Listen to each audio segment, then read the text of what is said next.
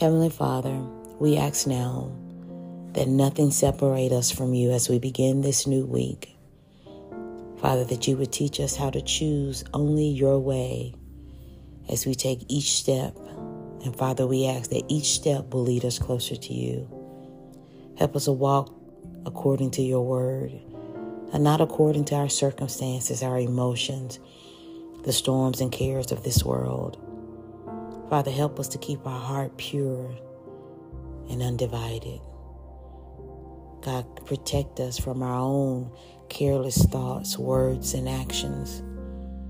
Father, keep us from being distracted by our wants and our desires and our thoughts. But God, help us to remain focused on you and your will, your way, and your word. God, help us to embrace whatever opportunity that may come our way so that your glory can be seen. And Father, help us to rest in your truth.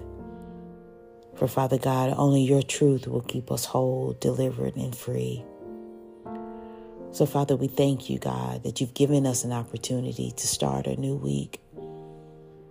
God, let us hear you and know you in a tangible way.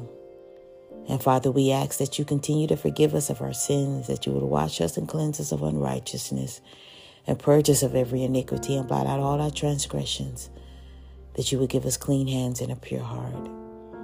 Father, we yield and we say yes. Yes to your purpose and plan for our lives. So Father, we're grateful, we're thankful that you love us and that you are concerned about us, that you protect us and you shield us. God, we thank you that you have chosen us. So we'll be careful to give you all the honor, the glory, and the praise. In your name we do pray. Amen. As you start this new week, stay close to God. Ask him to teach you and lead you and guide you. That you won't get caught up in the cares of the world, but that you'll keep your eyes solely upon him.